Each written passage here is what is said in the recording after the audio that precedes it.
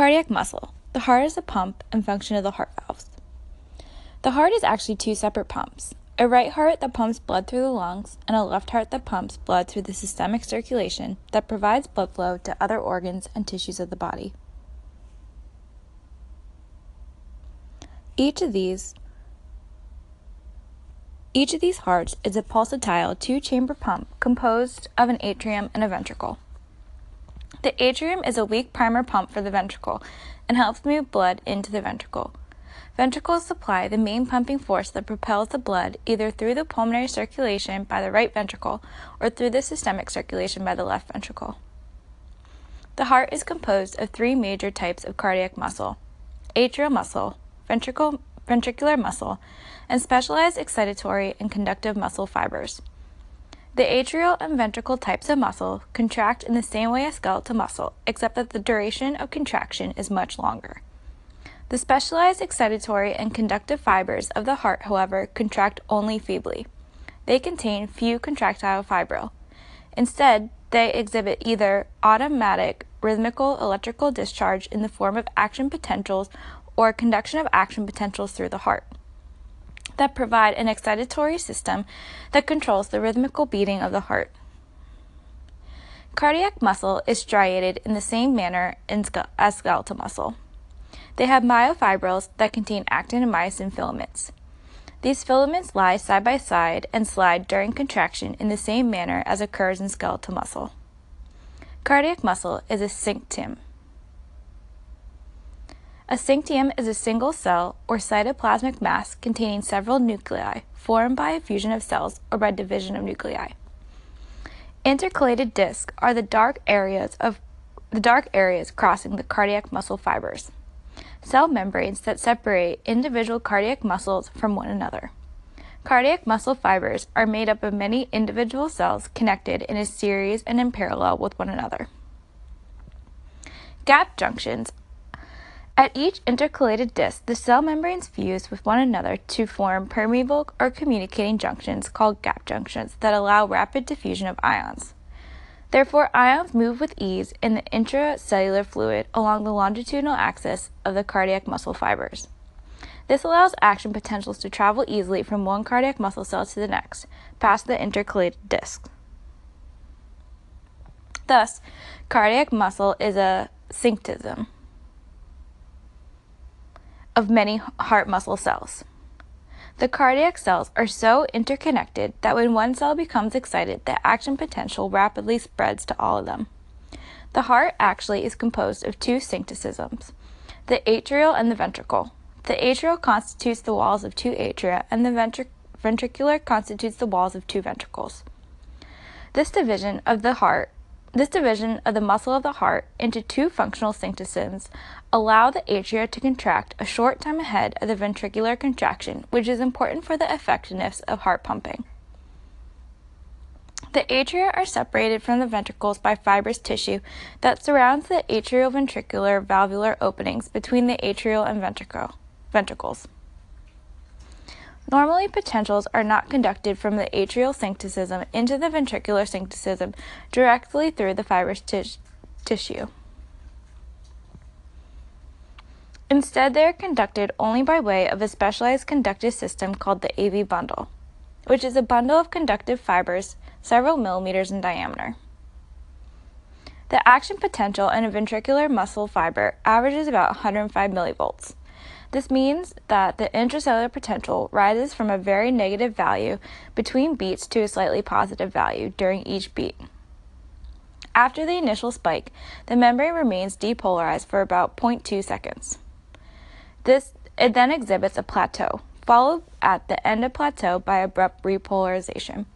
The presence of the plateau in the action potential causes ventricular contraction to last as much as 15 times as long in a cardiac muscle as in skeletal muscle.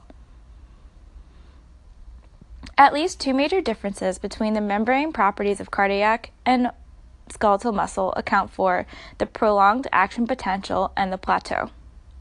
First, skeletal muscle. Action potential is caused almost entirely by the sudden opening of large and fast sodium channels that allow tremendous numbers of sodium ions to enter the skeletal muscle fiber from the extracellular fluid.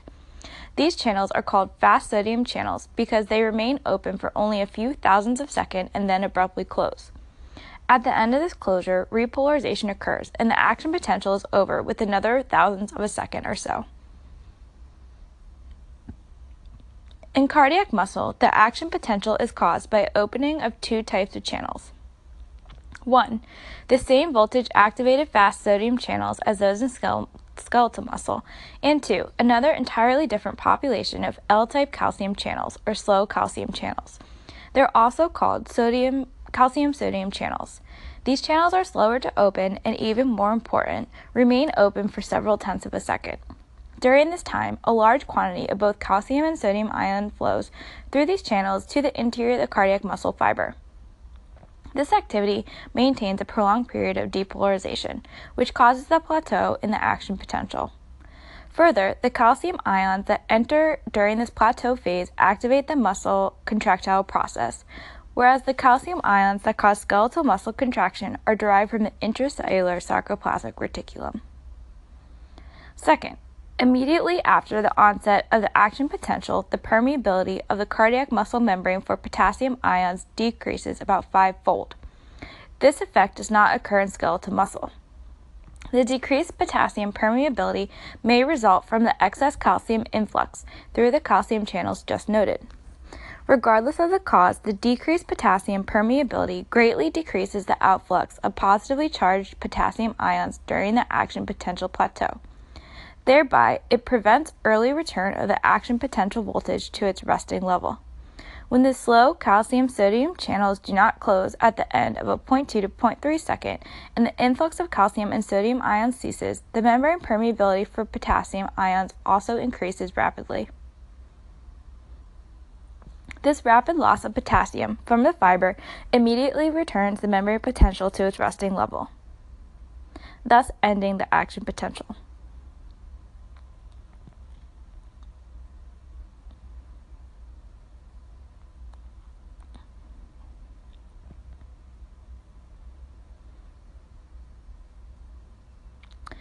Phase 0 of the cardiac muscle action potential is depolarization. Fast sodium channels open. When the cardiac cell is stimulated and depolarizes, the membrane potential becomes more positive. Voltage-gated sodium channels open and permit sodium to rapidly flow into the cell and depolarize it. The membrane potential reaches about plus 20 millivolts before the sodium channels close. Phase 1 is initial repolarization, where the fast sodium channels close. The sodium channels close and the cell begins to repolarize, and potassium ions leave the cell through open potassium channels. In phase 2, or the plateau, calcium channels open and fast potassium channels close. A brief initial repolarization occurs, and the action potential then plateaus as a result of increased calcium ion permeability and decreased potassium ion permeability. The voltage-gated calcium ion channels open slowly during phase 1 and phase 0, and calcium enters the cell. Potassium channels then close, and the combination of decreased potassium efflux and increased calcium influx causes the action potential to plateau. Phase 3 is rapid repolarization, where calcium channels close and slow potassium channels open. The closure of calcium ion channels and increased potassium ion permeability, permitting potassium ions to rapidly exit the cell, ends the plateau and returns the cell membrane potential to its resting level. Phase 4 is the resting membrane potential, average about negative 90 millivolts. Cardiac muscle, like all excitable tissue, is refractory to restimulation during the action potential. A normal cardiac impulse cannot re-excite an already excited area of cardiac muscle. The normal refractory period of a ventricle is about 0.25 to 0.3 seconds, which is about the duration of a prolonged plateau action potential.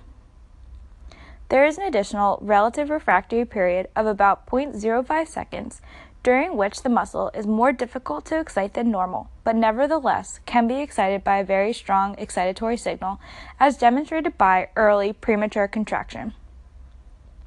The refractory period of atrial muscle is much shorter than that for the ventricles, about 0.15 seconds for the atria compared with 0.25 to 0.3 seconds for the ventricles.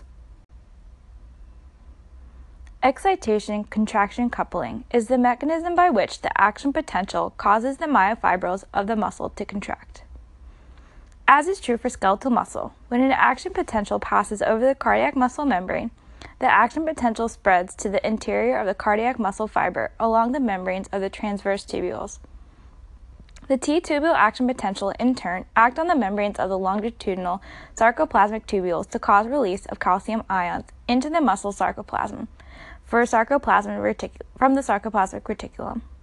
In another few thousandths of a second, these calcium ions diffuse into the myofibrils and catalyze the chemical reactions that promote sliding of actin and myosin filaments along one another. This produces the muscle contraction. The second effect, in which the excitation-contraction coupling is different in cardiac muscle. In addition to the calcium ions that are released into the sarcoplasm from the cisternae of the sarcoplasmic reticulum, calcium ions also diffuse into the sarcoplasm from the T-tubules themselves at the time of the action potential. This opens voltage-dependent calcium channels in the membrane of the T-tubule. Calcium entering the cell then activates calcium release channels, also called ryanodine receptor channels, in the sarcoplasmic reticulum membrane, triggering the release of calcium into the sarcoplasm. Calcium ions in the sarcoplasm then interact with troponin to initiate cross-bridge formation and contraction by the same basic mechanism as for skeletal muscle. Without calcium from the T-tubules, the strength of cardiac muscle contraction would be reduced considerably because the sarcoplasmic reticulum of cardiac muscle is less well developed than that of skeletal muscle and does not store enough calcium to provide full contraction. The T-tubules of cardiac muscle, however, have a diameter 5 times as great as that of skeletal muscle tubules, which means a volume 25 is great. Also, inside the T-tubules is a large quantity of mucopolysaccharides that are electronegatively charged and bind an abundant store of calcium ions, keeping them available for diffusion to the interior of the cardiac muscle fiber when a T-tubule action potential appears. The strength of contraction of cardiac muscle depends to a great extent the contraction of calcium ions in the extracellular fluids. A heart placed in a calcium-free solution will quickly stop beating. The reason for this response is that the openings of the T-tubules pass directly through the cardiac muscle membrane into the extracellular spaces surrounding the cells, allowing some extracellular fluid that is in the cardiac muscle interstitium to percolate through the T-tubules. Consequently, the quantity of calcium ions in the T-tubule system, i.e., the availability of calcium ions to cause cardiac muscle contraction, depends to a great extent on the extracellular fluid calcium ion concentration. In contrast, the strength of skeletal muscle contraction is hardly affected by moderate changes in extracellular fluid calcium concentration because skeletal muscle contraction is caused almost entirely by calcium ions released from the sarcoplasmic reticulum inside the skeletal muscle fiber.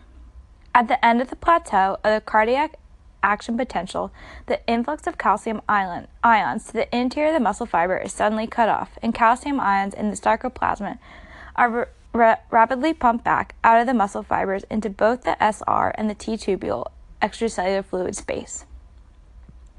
Transport of calcium back into the sarcoplasmic reticulum is achieved with the help of calcium adenosine triphosphate or calcium ATPase pump. Calcium ions are also removed from the cell by a sodium-calcium exchanger. The sodium that enters the cell during this exchange is then transported out of the cell by the sodium-potassium ATPase pump. As a result, the contraction ceases until a new action potential comes along. The cardiac cycle. The cardiac events that occur from the beginning of one heartbeat to the beginning of the next. Each cycle is initiated by spontaneous generation of action potential in the SA node, or sinus node. This node is located in the superior lateral wall of the right atrium, near the opening of the superior vena cava, and the action potential travels from here rapidly through both atria and then through the AV bundle into the ventricles.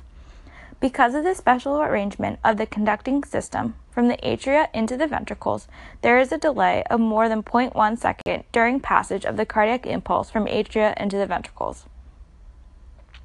This delay allows the atria to contract ahead of ventricular contraction, thereby pumping blood into the ventricles before strong ventricular contraction begins. Thus, the atria act as a primer pump for the ventricles, and the ventricle in turn provide a major source of power for moving blood through the body's vascular system.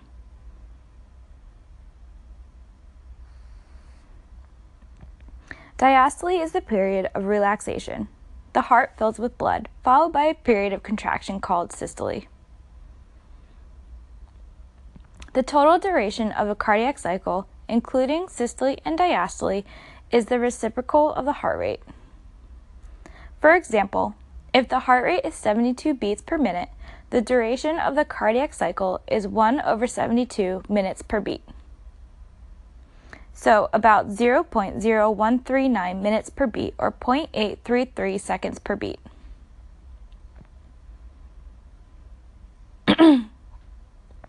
When heart rate increases, the duration of each cardiac cycle decreases, including the contraction and relaxation phases. The duration of the action potential and the period of contraction or systole also decrease, but not by as great of a percentage as does the relaxation phase or diastole.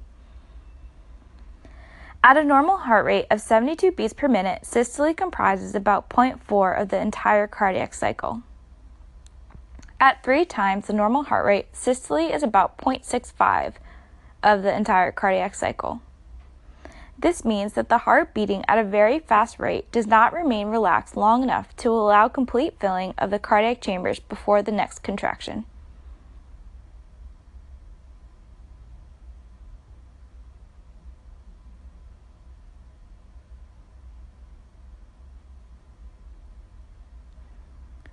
The ECG is electrical voltages generated by the heart and recorded on the ECG from the surface of the body.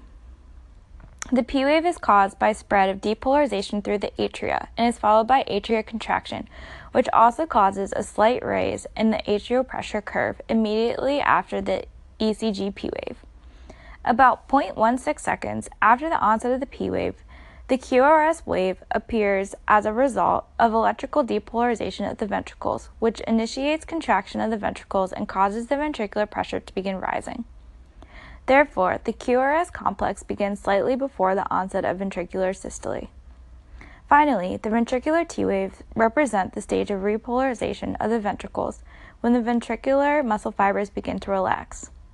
Therefore, T wave occurs slightly before the end of ventricular contraction. Blood normally flows continually from the great veins into the atria. About 80% of the blood flows directly through the atria into the ventricles even before the atria contract. Then, atrial contraction usually causes an additional 20% filling of the ventricles. Therefore, the atria function as a primer pump that increases ventricle pumping effectiveness as much as 20%. When the atria fail to function, the difference is unlikely to be noticed unless a person exercises. Then, acute signs of heart failure occasionally develop, especially shortness of breath. In the atrial pressure curve, 3 minor pressure elevations called the A, C, and V atrial pressure waves are shown. The A wave is caused by atrial contraction. Ordinarily, the right atrial pressure increases from 4 to 6 millimeters of mercury during atrial contraction, and the left atrial pressure increases about 7 to 8 millimeters of mercury. The C wave occurs when the ventricles begin to contract. It's caused partially by slight backflow of blood into the atria at the onset of ventricular contraction, but mainly by bulging of the AV valves backward into the atria because of increasing pressure in the ventricles. The V wave occurs at the end of ventricular contraction. It results from slow flow of blood into the atria from the veins, while the AV valves are closed during ventricular contraction.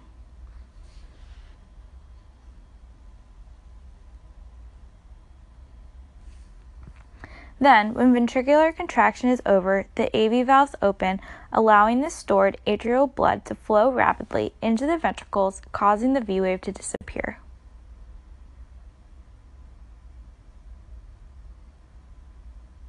During ventricular systole, large amounts of blood accumulate in the right and left atria because of the closed AV valves. Therefore, as soon as systole is over and the ventricular pressures fall again to their lower diastolic values, the moderately increased pressures that had developed in the atria during ventricular systole immediately push the AV valves open and allow blood to flow rapidly into the ventricles. This period is called the period of rapid filling of the ventricles. It is the period of rapid filling that lasts for about the first third of diastole. During the middle third of diastole, only a small amount of blood normally flows into the ventricles. This blood that continues to empty into the atria from the veins and passes through the atria directly into the ventricles. During the last third of diastole, the atria contract and give an additional thrust to the inflow of blood into the ventricles.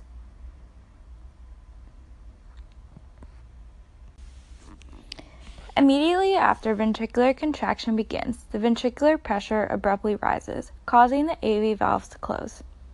Then an additional 0.03 seconds is required for the ventricle to build up sufficient pressure to push the semilunar valves or aortic and pulmonic valves open against the pressures in the aorta and pulmonary artery.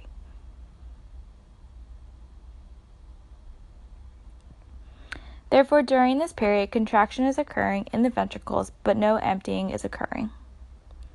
This period is called the period of isovolumic contraction or isovolumetric contraction,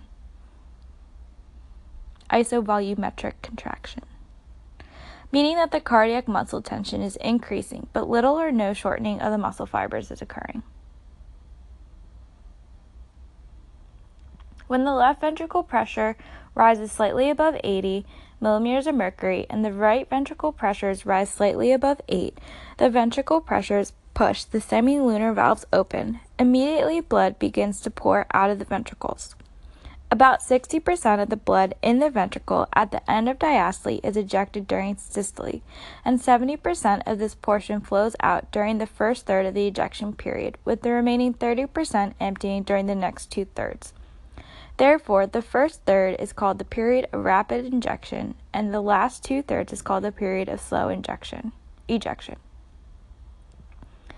At the end of systole, ventricular relaxation begins, suddenly allowing both the right and left intraventricular pressures to rapidly decrease.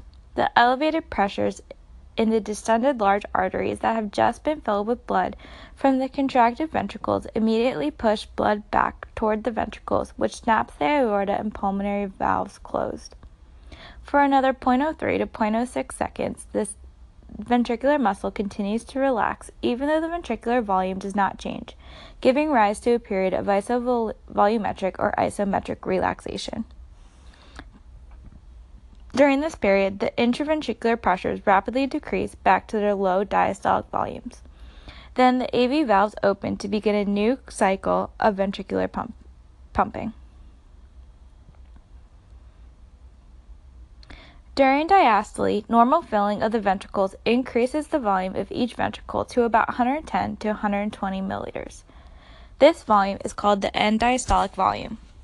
Then, as the ventricles empty during systole, the volume decreases about 70 milliliters, which is called the stroke volume output.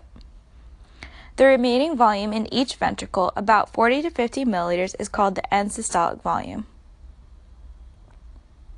The fraction of the end diastolic volume that is ejected is called the ejection fraction and is usually equal to about 60% or 0.6.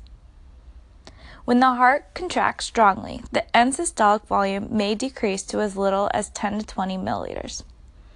Conversely, when large amount of blood flow occurs into the ventricles during diastole, the ventricular end diastolic volume can be as great as 150 to 180 milliliters in the healthy heart. By both increasing the end diastolic volume and decreasing the end systolic volume, the stroke volume output can be increased to more than double what's normal. The AV valves, or the tricuspid and the mitral valves, prevent backflow of blood from the ventricles into the atria during systole, and the semilunar valves, or the aortic and pulmonary artery valves, prevent backflow from the aorta to the pulmonary arteries into the ventricles during diastole.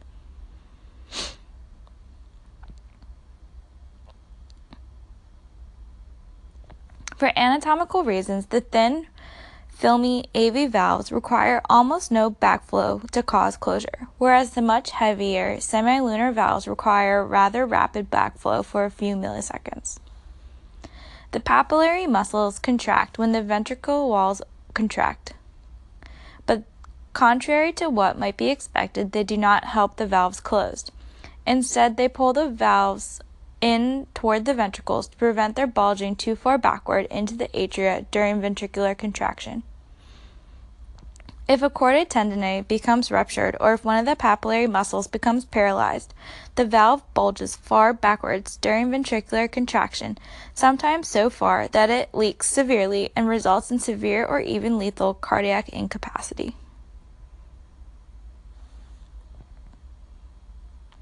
The aortic and pulmonary artery semilunar valves function quite differently from the AV valves. First, the high pressure in the arteries at the end of end of systole cause the semilunar valves to snap closed, in contrast to the much softer closure of the AV valves. Second, because of smaller openings, the velocity of blood ejection through the aorta and pulmonary valves is far greater than that through the much larger AV valves. Also, because of the rapid closure and rapid ejection, the edges of the aortic and pulmonary valves are subject to much greater mechanical abrasion than the AV valves. Finally, the AV valves are supported by the chordae tendineae, which is not true for the semilunar valves. It's obvious from the anatomy of the aortic and pulmonary valves that they must be constructed with an especially strong yet very plious fibrous tissue to withstand the extra physical stress. The aortic pressure curve. When the left ventricle contracts, the ventricular pressure increases rapidly until the aortic valve opens. Then after the valve opens, the pressure in the ventricle rises much less rapidly because blood immediately flows out of the ventricle into the aorta and then into the systemic distribution arteries. The entry of blood into the arteries during systole causes the walls of these arteries to stretch and the pressure to increase to about 120 millimeters of mercury. Next, at the end of systole, after the left ventricle stops ejecting blood and the aortic valve closes, the elastic walls of the artery maintain a high pressure in the arteries even during diastole.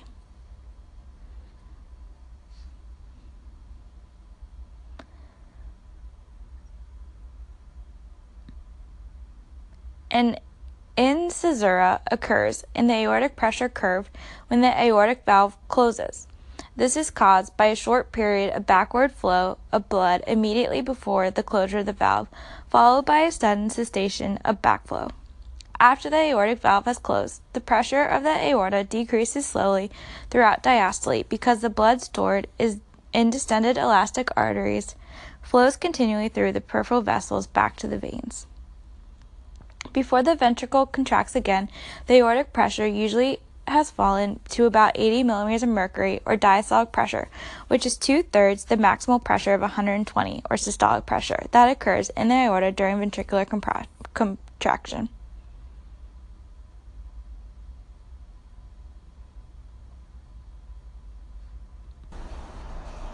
The most important components of the graphical analysis of ventricular pumping are the two curves labeled diastolic pressure and systolic pressure. These curves are volume pressure curves. The diastolic pressure curve is determined by filling the heart with progressively greater volumes of blood and then measuring the diastolic pressure immediately before ventricular contraction occurs, which is the end diastolic pressure of the ventricle. The systolic pressure curve is determined by recording the systolic pressure achieved during ventricular contraction at each volume of filling. Until the volume of non-contracting ventricle rises above 150 milliliters, the diastolic pressure does not increase greatly. Therefore, up to this volume, blood can flow easily into the ventricle from the atrium. Above 150 milliliters, the ventricular diastolic pressure increases rapidly, partly because of fibrous tissue in the heart that will stretch no more, and partly because of the pericardium that surrounds the heart becomes filled nearly to its limit. During ventricular contraction, the systolic pressure increases, even at low ventricular volumes, and reaches a max at a ventricular volume of 150 to 170 milliliters. Then, as the volume increases still further, the systolic pressure actually decreases under some conditions because at these great volumes, the actin and myosin filaments of the cardiac muscle fibers are pulled apart, far enough that the stretch of each cardiac fiber contraction becomes less than optimal.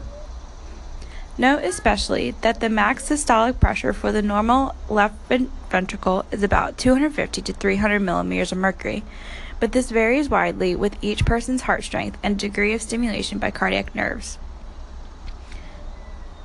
For the normal right ventricle, the max systolic pressure is between 60 and 80 millimeters of mercury. Volume pressure diagram during the cardiac cycle is divided into 4 phases.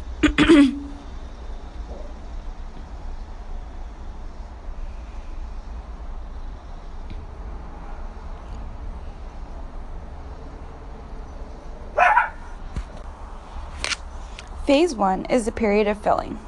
Phase 2 is the period of isovolumetric contraction. During isovolumetric contraction, the volume of the ventricle does not change because all valves are closed. Phase 3 is the period of ejection. During ejection, the systolic pressure rises even higher because of still more contraction of the ventricle. At the same time, the volume of the ventricle decreases because the aortic valve has now opened and blood flows out of the ventricle and into the aorta. Phase 4 is the period of isovolumetric relaxation.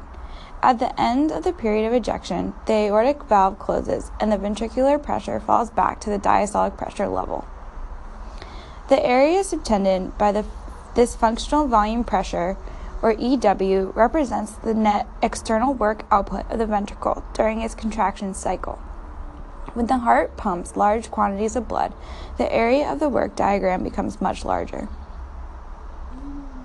For cardiac contraction, the preload is usually considered to be the end diastolic pressure when the ventricle has become filled. The afterload of the ventricle is the pressure in the aorta leading from the ventricle. The important concepts of preload and afterload is that in many abnormal functional states of the heart or circulation, the pressure during the filling of the ventricle or the preload and the arterial pressure against the ventricle must contract, or the afterload, or both, are altered from a normal to a severe degree. The heart muscle uses chemical energy to provide the work of contraction. About 70 to 90% of this energy is normally derived from oxidative metabolism of fatty acids. About 10 to 30% coming from other nutrients, especially lactate and glucose. Oxygen consumption has been shown to be nearly proportional to the tension that occurs in the heart muscle during contraction multiplied by the duration of the time that the contraction persists. This is called the tension time index. Because tension is high when systolic pressure is high, correspondingly more oxygen is used. Also, much more chemical energy is expended even at normal systolic pressures when the ventricle is abnormally dilated, because the heart muscle tension during contraction is proportional to pressure times the diameter of the ventricle. This becomes especially important in heart failure when the heart ventricle is dilated. Paradoxically, the amount of chemical energy required for a given amount of work output is greater than normal, even though the heart is already failing. When a person is at rest, the heart pumps only 4 to 6 liters of blood each minute. During strenuous exercise, the heart may be required to pump 4 to 7 times this amount. The basic needs by which the volume pumped by the heart is regulated are 1. Intrinsic cardiac regulation of pumping in response to changes in volume of blood flowing into the heart, and 2. Control of heart rate and strength of heart pumping by the autonomic nervous system. Under most conditions, the amount of blood pumped by the heart each minute is normally determined almost entirely by the rate of blood flow into the heart from the veins, called venous return. Each peripheral tissue of the body controls its own local blood flow. The intrinsic ability of the heart to adapt to increasing volumes of inflowing blood is called the Frank-Starling mechanism of the heart. The greater the heart muscle is stretched during filling, the greater the force of contraction and the greater the quantity of blood into the aorta. Or stated another way, within physiologic limits, the heart pumps all the blood that returns to it by the way of veins. When extra amount of blood flows into the ventricles, the cardiac muscle is stretched to a greater length. This stretching causes the muscle to contract with increased force because the actin and myosin filaments are brought to a more nearly optimal degree of overlap for force generation. Therefore, the ventricle, because of its increased pumping, automatically pumps the extra blood into the arteries. In addition to the most important effect of lengthening of the heart muscle, still another factor increases heart pumping when its volume is increased. Stretch of the right atrial wall directly increases the heart rate by 10 to 20%. This also helps increase the amount of blood pumped each minute. One of the best ways to express the functional ability of the ventricles to pump blood is by ventricular function curves. Note that as atrial pressure for each side of the heart increases, the stroke work output for that side increases until it reaches the limit of the ventricle's pumping ability. As the right and left atrial pressures increase, the respective ventricular volume outputs per minute also increase. As the ventricles fill in response to higher atrial pressures, each ventricular volume and strength of cardiac muscle contraction increase, causing the heart to pump increased quantities of blood into the arteries.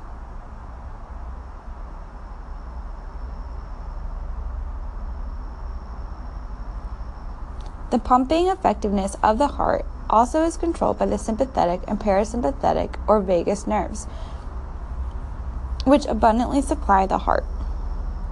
Strong sympathetic stimulation can increase the heart rate and the force of heart contraction. Conversely, inhibition of sympathetic nerves to the heart can decrease cardiac pumping to a moderate extent. Therefore, when the activity of the sympathetic nervous system is depressed below normal, both the heart rate and strength of ventricular muscle contraction decrease, thereby decreasing the level of cardiac pumping as much as 30% below normal. Strong stimulation of parasympathetic nerve fibers in the vagus nerves to the heart can stop the heartbeat for a few seconds, but then the heart usually escapes and beats at a rate of 20 to 40 beats per minute as long as the parasympathetic stimulation continues. In addition, strong vagal stimulation can decrease the strength and heart muscle contraction by 20 to 30%. The vagal fibers are distributed mainly to the atria. This distribution explains why the effect of vagal stimulation is mainly to decrease the heart rate rather than to decrease greatly the strength of heart contraction. Effects of sympathetic or parasympathetic stimulation on the cardiac function curve. These curves represent function of the entire heart rather than a single ventricle. They show the relation between right atrial pressure and the input of the right heart and cardiac output from the left ventricle into the aorta. The curves demonstrate that at any given right atrial pressure, the cardiac output increases during increased sympathetic stimulation and decreases during increased parasympathetic stimulation. These changes in output caused by autonomic nervous system stimulation result from changes in heart rate and from changes in contractile strength of the heart.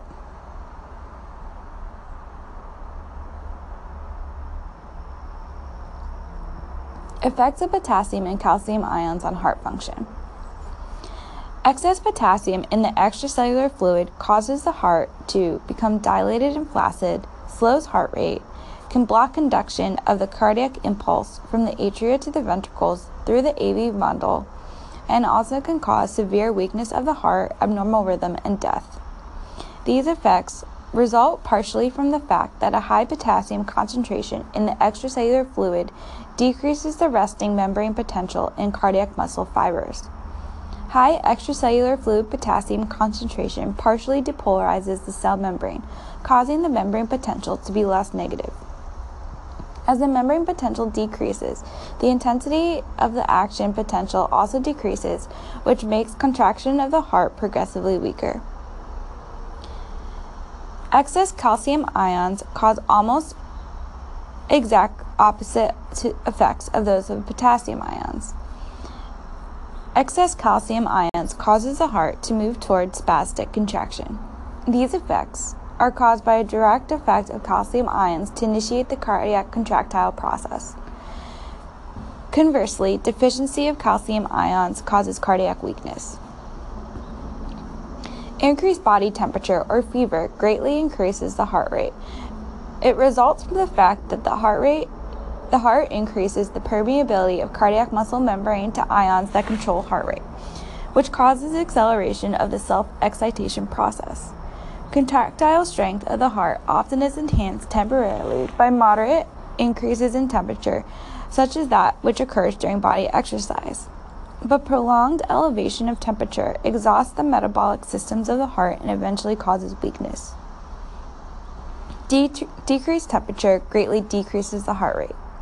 Therefore, optimal function of the heart depends greatly on proper control of body temperature.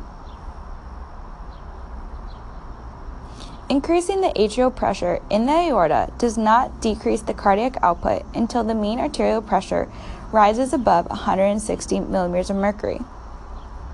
During normal systolic atrial pressures of 80 to 140 millimeters of mercury, the cardiac output is determined almost entirely by the ease of blood flow through the body tissues, in turn, which controls venous return of blood to the heart.